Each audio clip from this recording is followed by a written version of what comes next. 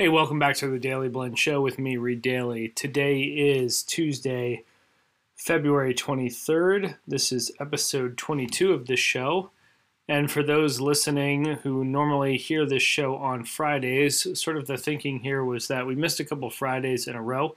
And a lot of that has to do with just the unfoldings of the week and running out of bandwidth. So the thinking is that we're going to move the show to Tuesdays, which gives me a little more planning on the weekends and allows me to record the bulk of the show over the weekends and Monday and then post it on Tuesday. So net, the show's going to be on Tuesday for the foreseeable future. So really excited to talk about a couple of the stories this week. First of all, we're going to really address some of the gains or sort of branding of Adidas and their inroads into, of all things, golf. I know you probably thought I was going to talk about Yeezys or something. Next, we're going to talk about how podcasts keep growing, like this one. Then we're going to talk about how Google is warning about the impacts of COVID on their culture and what they really mean. Microsoft launches Viva, the all-new extension to their digital workplace. Tequila and The Rock make some significant landmark sales. And Sonos might be hinting at some headphones. And of course, closing out the show, talking about Nikes and sneakers. I mean, what else are we going to do? So don't forget to like, follow, and subscribe me and Daily Blend. So that's just at Daily Blend on Twitter and Instagram and dailyblend.com. And you can find me, Reed Daly, at Twitter and Instagram. With all that said, let's jump into the show. So our first story comes in from Adidas, and I know you guys probably figured I'd be talking about Yeezy or something like that, but actually it's Adidas Golf. And it's a focus from golf.com piece that was featuring their head of golf, Jeff Lionheart, who was a veteran of the golf industry. If you look at his LinkedIn profile, he had experience with TaylorMade, he had experience with Nike, among others, and really just talking about how the Adidas is really trying to capitalize on golf's popularity due to COVID. And if you've listened to this show, you've noticed or heard me talk about the fact that there was a massive uptick in the number of rounds last year, and that was mostly due to, it was the only thing you could do in COVID because you couldn't play any other sports, you couldn't go anywhere, so people took advantage of that opportunity and doubled down and played golf. Now, you've had brands like Nike who have embraced, Tiger Woods in the past and probably are seeing some of that fruits of those labors, 15 or 20 years later. You've got independent brands like our good friends at Cricket Shirts, who we've had on the show, and they're doing a fantastic job of bringing that sort of heritage vibe to golf. You've got new brands like PXG who are bringing a more cutting-edge look and feel to golf. And then, of course, you've got my favorite token CEO, head honcho, Erica Nardini and her Barstool Sports group, who are doing some really fun stuff in and around golf and the merchandising side of things. And so how does this kind of bring full circle to Adidas? Well, Adidas is trying to emulate some of the things that I would argue PXG has been doing really well at, which is bridging the on the golf to gas station view, as they call it, or I say from the course to, whatever activity you got to go do next, look and feel. And so Adidas is really trying to bring, I wouldn't call it like streetwear, that's too extreme, but they're really trying to bring sort of that like post golf look and feel to the course.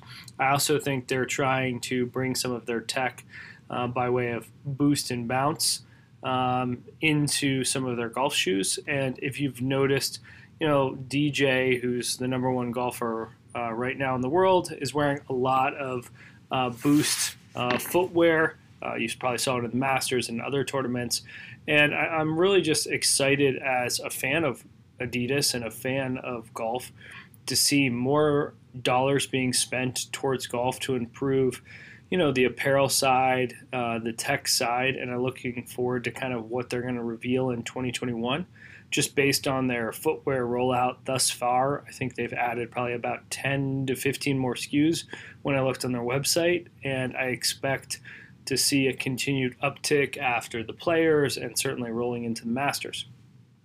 What's interesting to me is you don't hear a lot from brands like Mizuno or Wilson's, which I think is strange because both brands have sort of sister brands or sub brands within their portfolio, and they could easily sort of use this as a catapult to relaunch their brands or bring new energy to both of their brands, both in terms of the clubs and the apparel. And while I've seen some sort of rumblings of this in Mizuno and Mizuno.com, I'd love to see more of, them bringing new products and services to the market and just seeing a general increase in the overall ecosystem. Our next story comes in from iHeartMedia, who just cut a nice $230 million check to acquire EW Scripps for their technology and advertising business in and around podcasts. They were quoted as saying, podcasts has quickly grown over the past 5 years, and the players in the space are vying for listeners and increasing advertising revenues. The medium now attracts more than 100 million monthly active listeners, according to Edison Research. So why does this really matter? Well, you've got a massive arms race happening across Spotify, Apple, Amazon, Sirius, iHeartMedia, to all land interesting new ways of thinking about podcasts. You've got shows like mine that really are talking about news and interviewing individuals. You have others that are sort of short or long form stories. You have some that are extremely long form interviews. I think all these podcasts are fantastic. I think even though you saw maybe a little bit of a dip at the beginning of COVID, as soon as we go back to work, people are going to be very interested in consuming that information and content as they commute back and forth from work in about a year. So you've really got a series of businesses sort of arming themselves up from a content standpoint and a technology and an analytics standpoint so that they can start monetizing these podcasts a year from now, knock on wood, when we start going back to the office. Our third story comes in from Google talking about how COVID could have an impact on their culture. And what I find interesting on this is the fact that Google's highlighting this story. And sure, if you've ever been on Google's campus or known someone who's worked at Google or one of these other sort of large tech companies, you know that the culture or employee experience is fantastic. They gave away free lunches, free gym, free you name it. It was just a fantastic experience if you were an employee.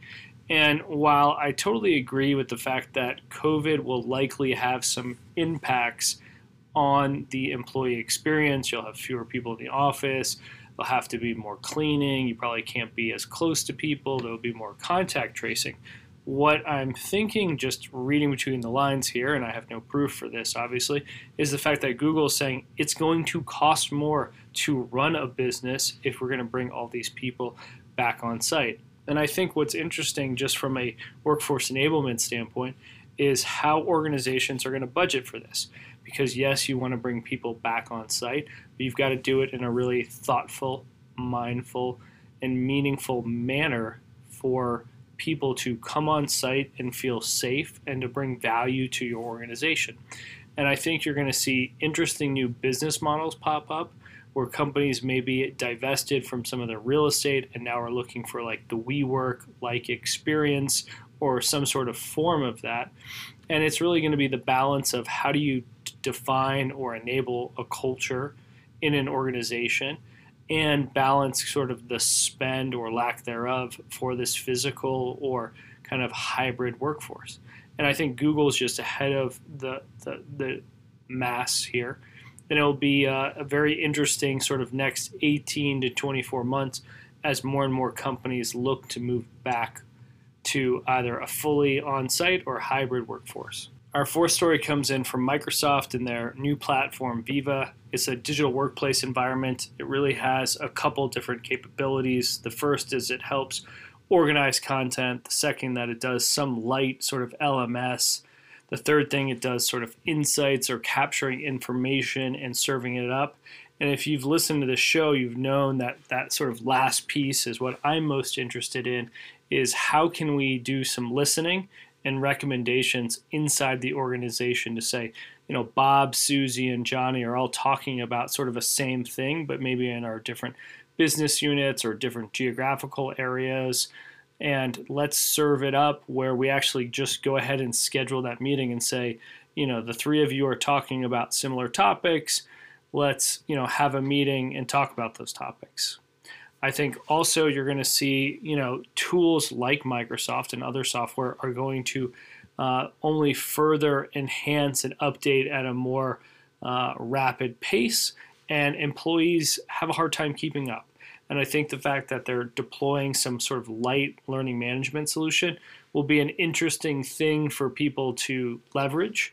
I know that we're starting to look at, how do we get our people in our organization and organizations I work with, new skills faster in a more seamless manner. And, it's great that Microsoft is really tapping into this, building some more features in their toolkit. Our fifth story is talking about one of the things near and dear to my heart, and that is tequila. And in this situation, we're talking about an article written by a young woman named Carla Alendonja, and I am completely just destroying the pronunciation of her last name, so I apologize for that. But she wrote a fantastic article in Forbes about 10 tequilas you should try. And I will link to her accounts on social media and the Forbes article as a result of just totally crushing the pronunciation of her last name. But enough about my shortcomings there. Let's talk about her article. So it's very interesting because she writes about sort of luxury lifestyle things with a focus on food and spirits. And in the article, she really talked about a couple of the tequilas she's been enjoying. There's 10 in total, and kind of why you should try them out and enjoy them. And I think it's really, perfect timing because one of my favorite tequilas of COVID was Teremana by The Rock. Look, it's about $29, $31, somewhere in that range. It's got heavy vanilla notes and tastes like a cheaper version of Casamigos, in my opinion. And it's just a darn good everyday drinker. I typically have a glass 2 or 3 days a week, and I think it's fantastic. He just shipped his 400th case, which I guess is setting some fantastic records, so congratulations to The Rock. But I highly recommend, you not only trying Teremana, but heading to dailyblend.com and having a look at the Forbes article by Carla and sort of having a look at her other recipes. She did one about 13 easy mezcal cocktails. I mean, she's got a whole host of things. And I think basically her recipes and sort of insights are going to get me through COVID till I would say Labor Day, if I've done my math right. So have a look, have a taste, if you will, and enjoy. And let's move into the next story. Our next story is jumping into a rumor from Sonos. And so this is really talking about the fact that there is a rumor that Sonos is dropping a new product. And actually, it's 2 new products, but we're really going to highlight one of them. The first is the fact that they might be talking about a smaller portable speaker. And we sort of highlighted this a couple weeks ago. But this one is actually talking about a headphone. And a lot of people would say, well, why would I want a Sonos headphone? And I thought about it for a second. Well, Sonos makes fantastic audio equipment in the house, but what if they did headphones? And what I love about Sonos amongst the other sort of products or music products in my toolkit is the fact that when I'm at my phone, or more importantly, my laptop, I have the Sonos app and it has all of my different listening platforms. So I've got my Apple Music, Spotify, SoundCloud, Sirius, etc., etc. And it would be really nice if I could kind of control access to all of those through a simple app that would push to my headphones. I also like the fact, obviously, that Sonos does a fantastic job of doing audio with speakers. One would assume if they would make forwards into headphones, they would also be fantastic. Based on the design, they look slick.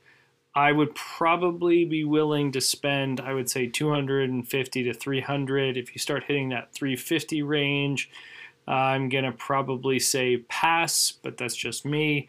I'll be interested in if Sonos thinks they're that ultra premium price point for whatever Apple's charging. I hope they don't. I'm really looking for that 300 price point to be more like Beats or some of the Bose products that have come out of late. Our last story comes in from Nike, and it's not a Daily Blend show if I'm not talking about music or shoes, and I've got to probably close it out with a little bit of shoes here. And what's interesting to me is Nike has launched a slip-on shoe that you actually might like. And this shoe is really designed and targeted to people who need it, right? Who have some sort of issue where, they're just not able to, get on their shoes in a seamless fashion. And this was tailored for them. And hats off to Nike for continuing to innovate and thinking about a broad set of use cases for folks of all different types. As a sneakerhead, I'm just excited because I actually think this looks really cool from a sneaker standpoint. I think the design language is fantastic. And as someone who's, in their house all day, every day, just having something to slip on and off without the use of my hand is just really kind of slick and neat. I'm looking forward to, getting my hands on this shoe and, getting the opportunity to use it. And hats off to Nike for continuing to invest time and resources to projects like this. I know this was actually part of the Nike Mag project or thinking behind it. So, seriously, Nike, nice job here, and can't wait to have an opportunity to purchase these and wear them. And enjoy some really slick design language that does a nice job for folks in need. So that wraps it up for this episode of the Daily Blend Show. Don't forget to like, follow, and subscribe me, Reed Daily, on Twitter and Instagram. Don't forget to head to dailyblend.com and follow Daily Blend on Instagram and Twitter. Don't forget to subscribe to this show. It's available on Apple Podcasts, Spotify, and Google Podcasts. And hope you enjoy the rest of your Tuesday. Thanks for listening. Talk soon.